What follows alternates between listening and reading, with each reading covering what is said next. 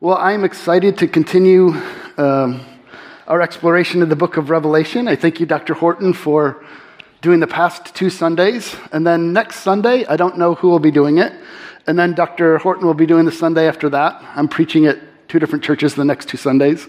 And then I'll be back. So I thank you for your patience in juggling multiple pastors. But I'm really enjoying going through it with Dr. Horton. I was blown away by his class last week. As I was driving home, I was just like, that's so good. It was so interesting and informative and helpful. I'm sure that you were as blessed as I am. It was wonderful to be able to have him as a seminary professor and now as associate pastor, and the privilege to be able to co-teach a class with him was just an honor for me. But it was great. Thank you, brother, for doing that. So I want to continue with Revelation. I have a 4-page handout because there were two outlines that I gave us the very first day of class, but we didn't have the opportunity to go through them. So I want to back up just a little bit. And so just by way of reminder, the very first class we have of why Revelation? And sometimes, people look at it and they get confused, they get afraid, they get scared. It causes frustration, it causes division. And we said, really, the reason for the book of Revelation is to bless and to comfort and to assure and to bolster and to strengthen Christians during the time of the tribulation. And John said that we're partners in the tribulation, so we're not waiting for some future period when these things are going to happen. They're happening right now.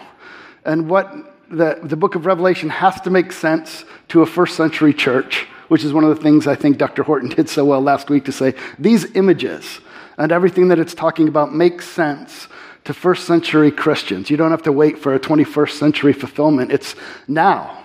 In the time between the tick of Christ's first coming and the talk of his second coming, there's going to be persecution, there's going to be trials, there's going to be tribulations, there's going to be a war against the church, against the gospel. But ultimately, we know the end, and we know who's ruling and who's reigning and who's in authority. And that's where we said that the central image of all of Revelation is Christ.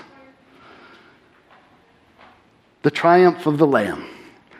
It may be something about him in terms of his kingdom or his enemies or his people or his presence or his mercy or his plans or his blessings or his wrath or even his Father. But the central image of Revelation is Christ. And if we don't come away with that as the overarching theme, as the overarching image, then we've missed it. Everything that it's trying to tell us and everything that it's trying to show us. And we even talked about the reality that sometimes when people say they have glimpses of heaven nowadays, or they have visions of heaven, and they see really warm and wonderful and fuzzy things. They see basically Kauai, which is great.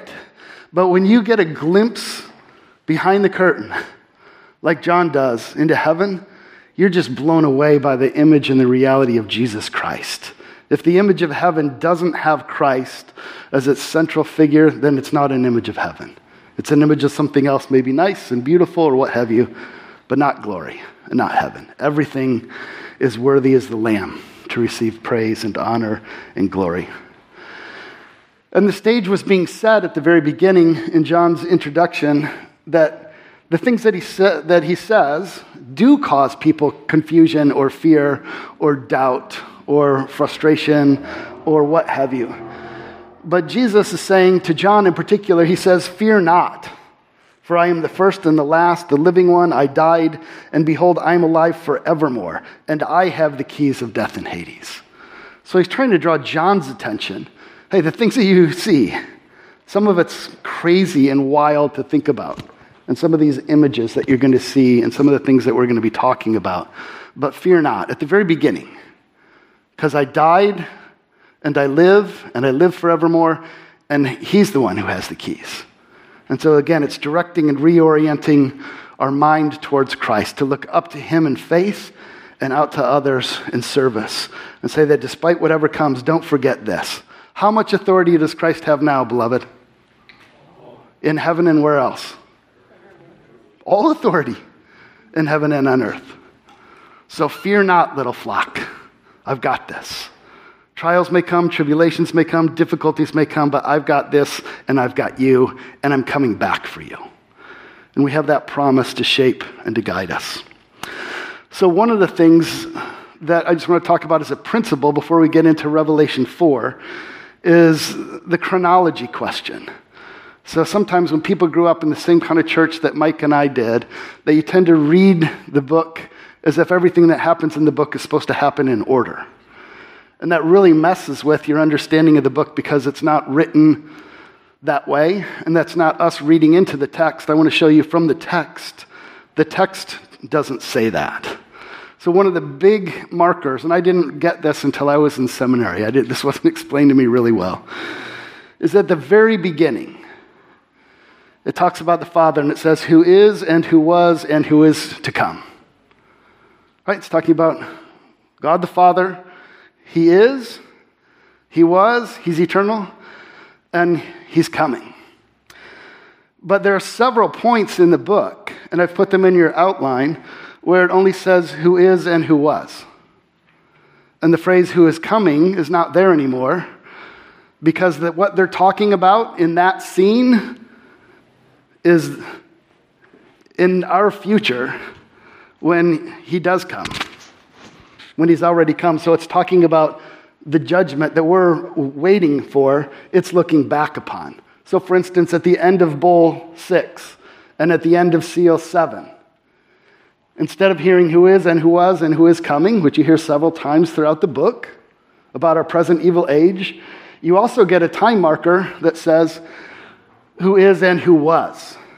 Because now it's looking at something that's future to us, but John's seeing it as a past or present reality. And we get this all the time, don't we? In literature, we get this all the time in films. Some of your favorite films probably aren't things that always just go sequentially. They don't always do that. They do a great job of, you get flashbacks. You see something that happened previously, or you see something from a different angle. One time you'll get something from the husband's perspective, one time's from the wife's perspective, another time's from the child's perspective, all talking about the same thing. And Revelation does that a lot. So for instance, what Dr. Horton looked at the past 2 weeks is what was happening on earth. Jesus amongst the lampstands, amongst the churches that are on earth.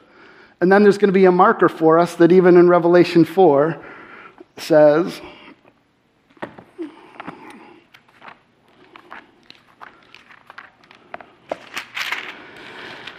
after this, behold, I looked, and a door standing open in heaven. Right? The camera angle shifted. It's the same time period. Now, Dr. Horton was addressing what was happening on earth, and now John is seeing a vision of what's going on at heaven in the same time, not subsequently, not chronologically afterwards, but simultaneously. And so, for instance, another way that we know chronologically that these things don't always happen in sequence is when you say, then I saw or then I heard something. When John says, then I saw or then I heard, doesn't necessarily mean then that's what happened in space and time. He's talking about his next vision, the next thing that he saw or the next thing that he heard. So by way of example, if I told you about my father, right? If I started off by saying, 5 years ago, I preached at my father's funeral. You know, and we had hundreds of people there. We were in Michigan. It was difficult. It was touching. It was incredible to see all these people. And then I told you about I said, you know, and I remember my father, you know, taking me to see a train when I was 6 years old. And I remember my father being at my graduation from college. And I remember going to Alaska with my dad, you know, when we was in high school, right? None of those things are sequential. But all of them are telling you something about my father. And you would recognize the way that I put that story together might even just tell you something. What I remember most recently is his funeral. But then one of the most early memories is going to see a train with him. And then, I just remember he was at my Biola graduation. And I remember going to Alaska with my family when I was a sophomore in high school, right? So all of those things, you wouldn't think he's an idiot. You know, his father, you know, couldn't have taken him to the railroad because he just told me about his funeral. You know, okay, he's telling me about things out of sequence, but they're all true, and they're all important, and they all say something about my father and my relationship to my father. Does that make sense? This really trips people up. It tripped me up, it trips churches up, it trips traditions up. Revelation itself, in the very language that it's using, shows that it's not strictly chronological. Some things are, but some things aren't. And two of the biggest are to remember when it says something like, then I saw or then I heard, doesn't mean then it happened. It means then I saw it or then I heard it. And they could go on simultaneously. Here's what I saw happening in earth. Here's what was going on in heaven. It could be this. It could be this. But the text will help us. The context will help us as we go through. And then the other marker, this is huge. I think in your notes I have, right, Revelation 1 said, who is, who was, and who is coming. And then Revelation 11:17 says, we give thanks to you, Lord God Almighty, who is and who was. Well, where's the who is coming? Well, this is after the seventh trumpet had now blown. He's already come. Judgment and salvation have already come. And then 5 chapters later, we read who is and who was. This is after the seventh bowl was open. In other words, there's no more is coming, because here is the final consummation in judgment in 11 and in 16 and then in 22 again. But in between there's also times coming back to something before, showing you what's going on earth or what's going on in heaven. And then isn't it interesting how the book opens and closes is with him who is and who was and who is coming, and from Jesus Christ who is before his throne, and from the seven spirits, meaning the Holy Spirit. And turn to Revelation 22. How does it close?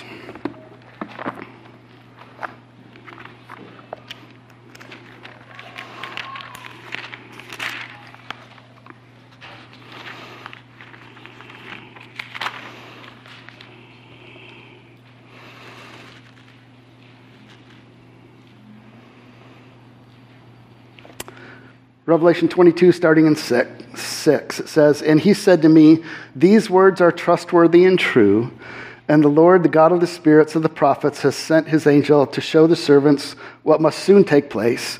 And behold, I am coming soon.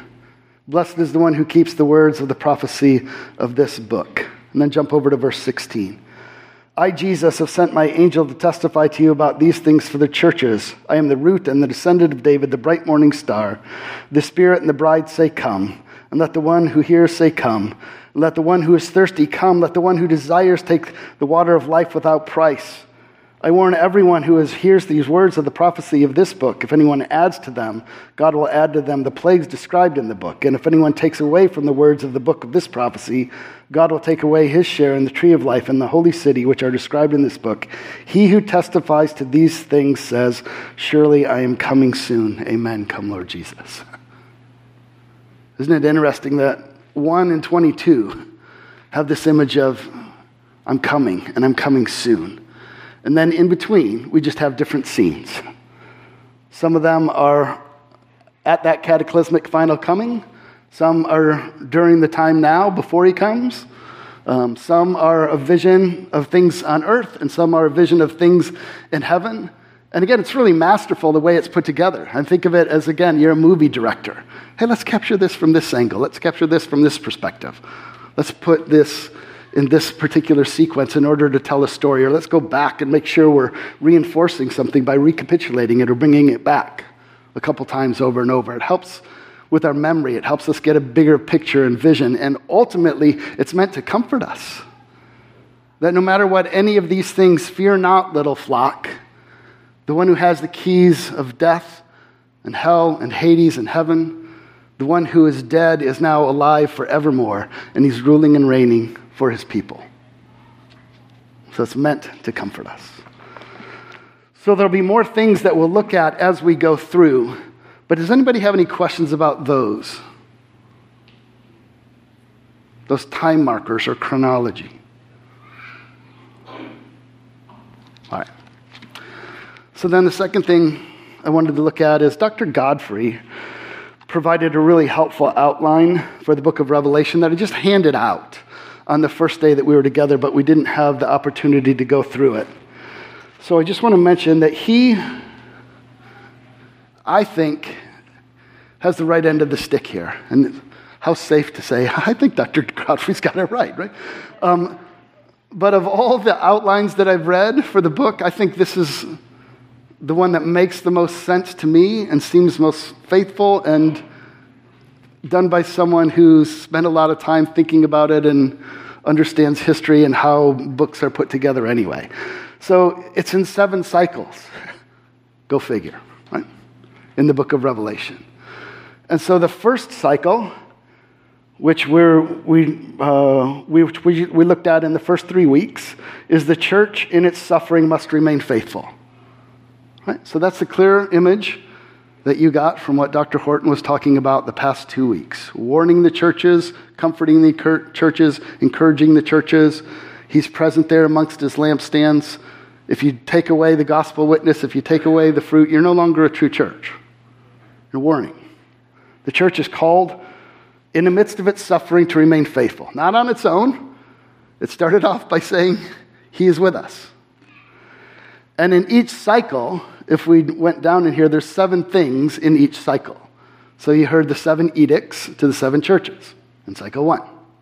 Cycle 2, which we're starting today. The church's suffering advances the purposes of God in history. And then cycle 3, the church's suffering in history is less than the suffering of the wicked in history. The church is preserved by God throughout history. And notice that's at the very center. At the very center of the book of Revelation. At the very center of the 7 cycles.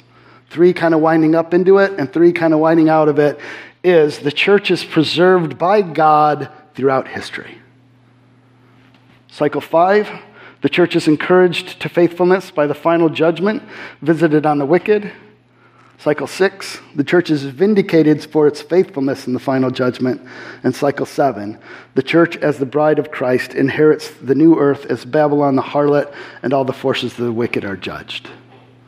So we're going to spend the whole semester, or this whole Sunday school year, going through the book of Revelation. But keep this with you, either in your book or in your Bible or whatever. We can't possibly unpack all of it right now. But we're going to follow that rubric. And it's really helpful, again, to understand the book. And it speaks to this, too, doesn't it? Because it'll go back and revisit some of these things. It's not just all going chronologically in the same order throughout time.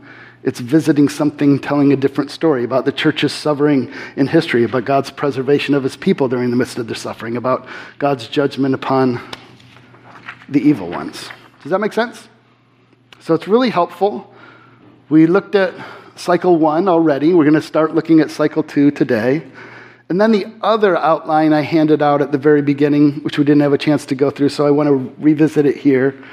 And maybe this is all we'll really do today and not get too much into 4, is a summary of Dr. Johnson's book, The Triumph of the Lamb. I said that was one of the most helpful and interesting reads to get a big picture of the book of Revelation. It really talks about some of these ideas in it, the idea of different camera angles, the idea of different language and how it's being used to give indicators of how and when and where we are.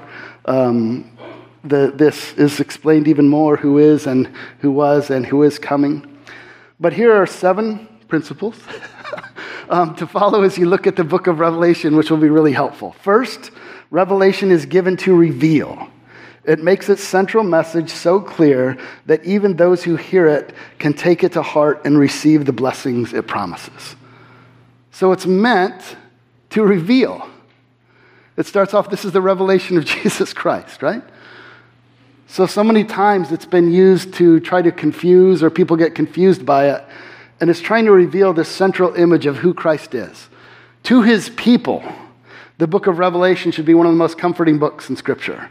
To his enemies, it should be one of the most terrifying books in all of Scripture. But not to his people, not to his church, not to his flock. It should be very comforting. And again, as Dr. Horton pointed out, to all who hear it. So the first century church doesn't have to wait until the invention of the Apache helicopter to understand what the locusts are. They understood what locusts are. It's not talking about some 21st century American industrial complex invention, right? Too bad 2,000 years of church couldn't understand this book. Jesus was hiding it from them. It's supposed to make sense to them. They get it. The idea of the risen and ascended Savior in the midst of the trials, in the midst of the tribulation, in the midst of the storm. The second one, he says, Revelation is a book to be seen. That's interesting. A book about symbols and motion.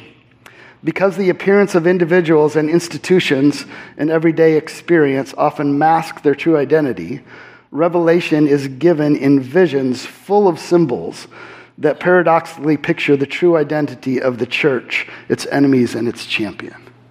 So it's using symbolic images to show things, to give a really powerful and graphic description, to even capture your imagination, to show something broad, to really inspire awe in terms of who God is and the reality of the sin world in which we live and the fact that he's powerful over all of it, even now. And so it uses these great images. Dr. Horton got into some of them last week. And we do this all the time, right? If I said that I had a friend whose, legs were as strong as tree trunks and his eyes were like marbles and his hair was, just like a bush. Like if you tried to draw him, you'd be like, what? I say, no, it's obviously Brett Watson, right? So, so you all know what it's like. Like if I was describing somebody or something, I'm using images. Well, by the legs, we're talking about someone who's got strong legs. By the eyes, we're talking about someone with clear eyes. Just beautiful eyes, and then flowing hair. Obviously not Brett Watson in this case, right? But you know what it is when someone describes that? It's doing this as well. The third one, Revelation makes sense only in light of the Old Testament. Not only the visions of such prophets as Ezekiel, Daniel, and Zechariah, but also historical events such as creation, the fall, the Exodus, provide symbolic vocabulary for John's revelation. In other words, I would say the best way to understand the book of Revelation is to have next to you is the Old Testament, not your newspaper, or not to have on Fox News or CNN or MSNBC. What you need to understand is provided for us. It's conjuring up these images. The best way to understand Revelation is to understand the Old Testament. And the New Testament as well. So, for instance, chapter 5, John, one of the most beautiful passages in Scripture, John sees an image in heaven, and there's a scroll that must be opened. But for whatever reason, he realizes that nobody can open it, and there's just weeping. And then all of a sudden, one comes in like a lamb that was slain and is worthy to open the scroll. That's not talking about the second coming. That's talking about the ascension. John's looking back on the ascension of Jesus Christ, where one who was slain is now resurrected, and he's worthy. And he's the one who is worthy to open that, and there's praise in heaven and glory when Jesus arrives. Where is he now, beloved? Ruling and reigning. When we said today in communion, we lift our hearts to the Lord, where he's ruling and reigning for you, on your behalf. His blood poured out for you. He's at the right hand of the Father interceding for you right now so that you won't fall away and so that you will persevere and so that we will all be together in the end. He's busy doing his priestly and kingly work. Number 4, numbers count in Revelation. Since numbers are used symbolically in Revelation, we must discern the meaning they convey rather than trying to pull them as numbers directly into our own experience, measured by calendars and odometers. And sometimes people say of people who interpret Revelation the way that we do, that we're just making things up, that we're either allegorical or that we're just figurative and that we don't care about what's literally being said. And I submit to you, the very first number that's mentioned in Revelation is symbolic. It says, the 7 spirits who are before his throne. How many Holy Spirits are there? 1. When it says the 7 spirits who are before his throne, it's referring to the one Holy Spirit. in all of his holiness and all of his power and all of his seeing and all of his ability and his omnipotence and his omniscience and his omnipresence. And so if the very first number is symbolic, it might tip us off that other numbers in the book are also symbolic. And I submit to you, if you're using a literary device the way that it's meant to be used, that's the literal interpretation. So if someone's using a simile and you take it as a simile, or someone's using a metaphor and you take it as a metaphor, or someone's using it as a symbol and you take it as a symbol, that is the literary way to read it. And it's true. You're taking the text at face value, and you're using the different literary devices, literary genres that it were written in and that we understand to understand the text. Nobody who holds to a literalistic interpretation of Revelation thinks there are 7 spirits. And then, so they'll take the first number as symbolic and then say, well, all the rest of them need to be literal. It has to be 7 years. It has to be 1,000-year tribulation. It has to be this. Whoa. We just talked about the very first one was symbolic and might carry a deeper and richer meaning or a different meaning. Maybe these other ones do too. Let's hit a pause button and make sure we understand it in context and understand it in terms of the actual language that's being used, the genre that's being used, and the form of speech that's being used. A simile, right? If I say Michelle is like a gazelle when she runs, right? I'm not saying Michelle's a gazelle, right? She's graceful, she's beautiful, she's powerful. You get that. Same thing here. When it says the one sitting on the throne is like something, or as something, or has the appearance of something. Does that make sense? That's something else that throws people off. The fifth one, Revelation is for a church under attack. Its purpose is to awaken us to the dimensions of the battle and the strategies of the enemy so that we will respond to the attacks with faithful perseverance and purity, overcoming by the blood of the Lamb. Isn't it great that God tells us what our enemy's doing? He's trying to deceive you. He's trying to trick you. He parades as an angel of light. He's going to try to distort your doctrine. He's going to try to distort your worship. He's going to try to weaken you.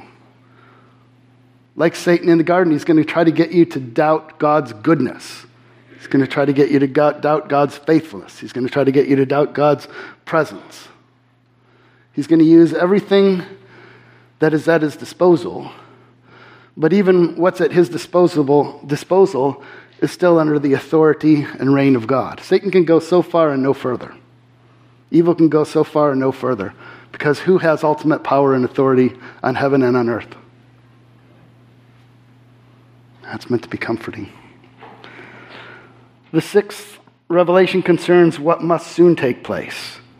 We must seek an understanding that touches the experience of brothers and sisters in the 7 first-century congregations scattered in cities in Western Asia Minor.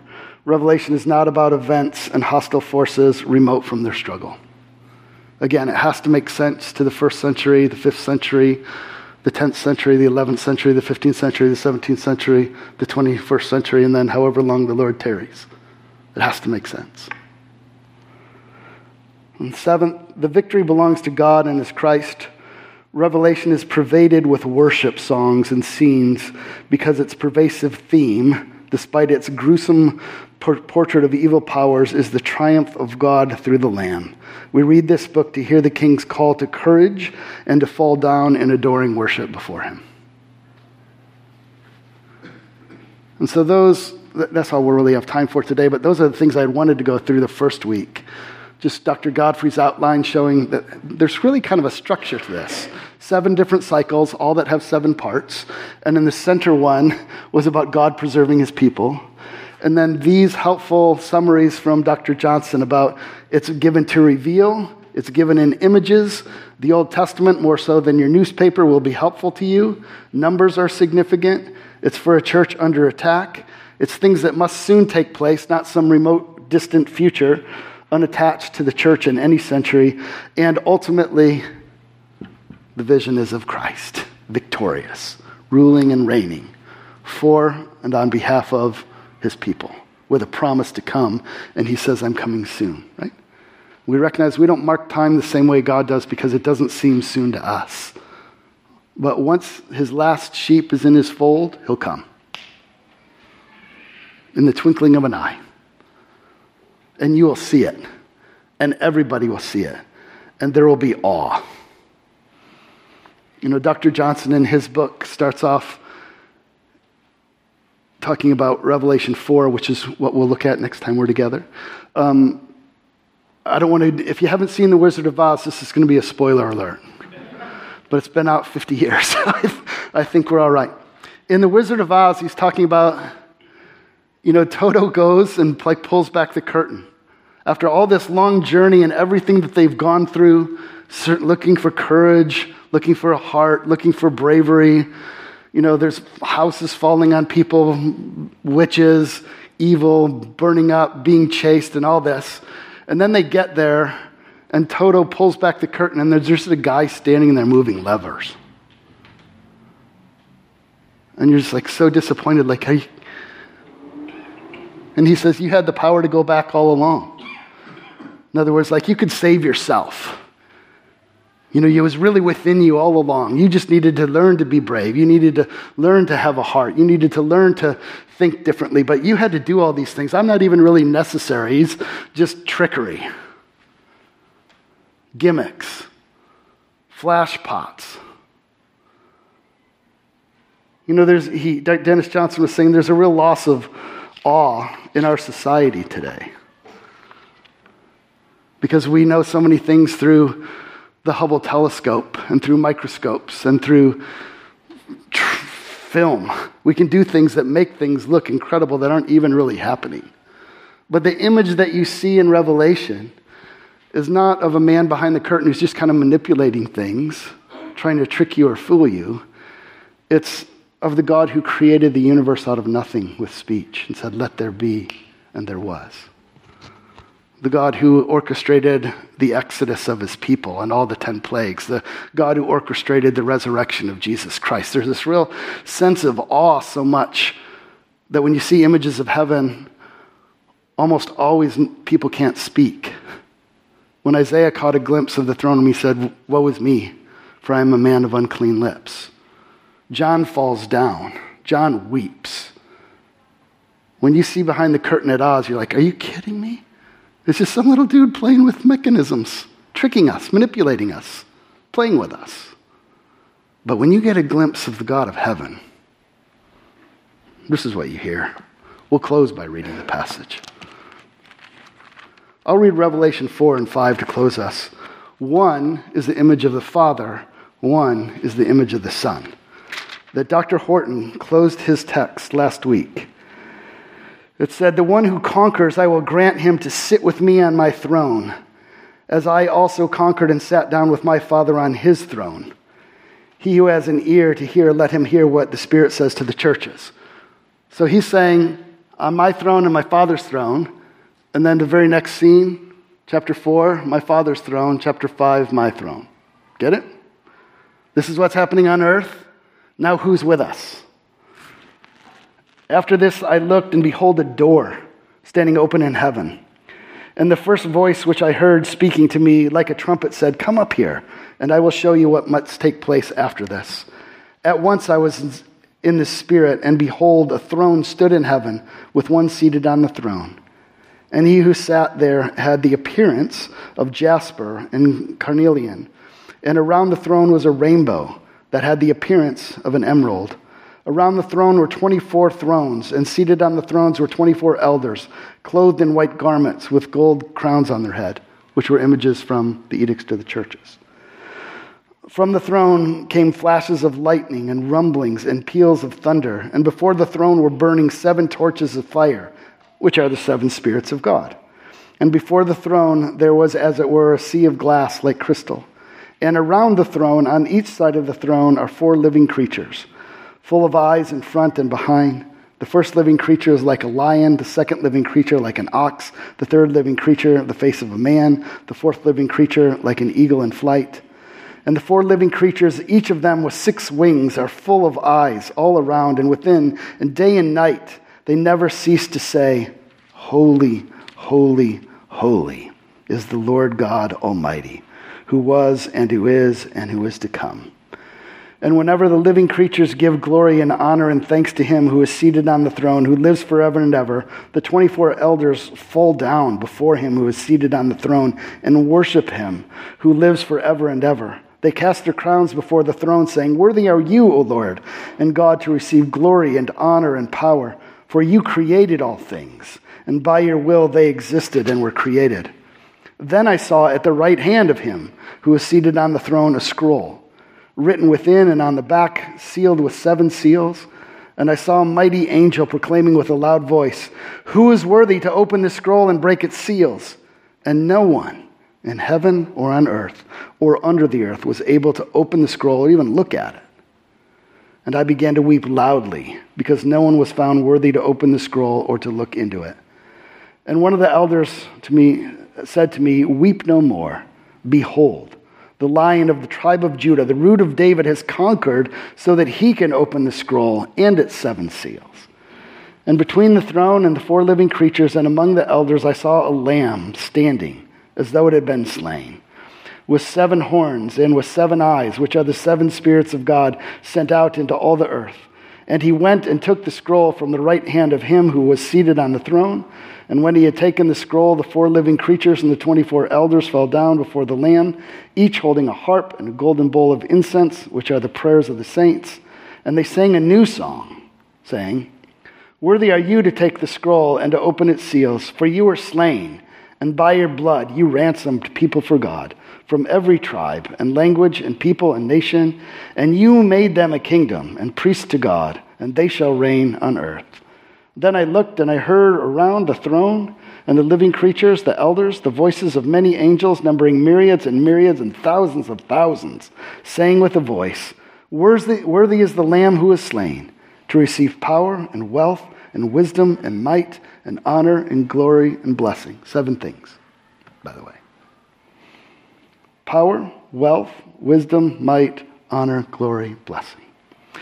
And I heard every creature in heaven and on earth and under the earth and the sea and all that is in them saying, To him who sits on the throne and to the Lamb be blessing and honor and glory and might forever and ever.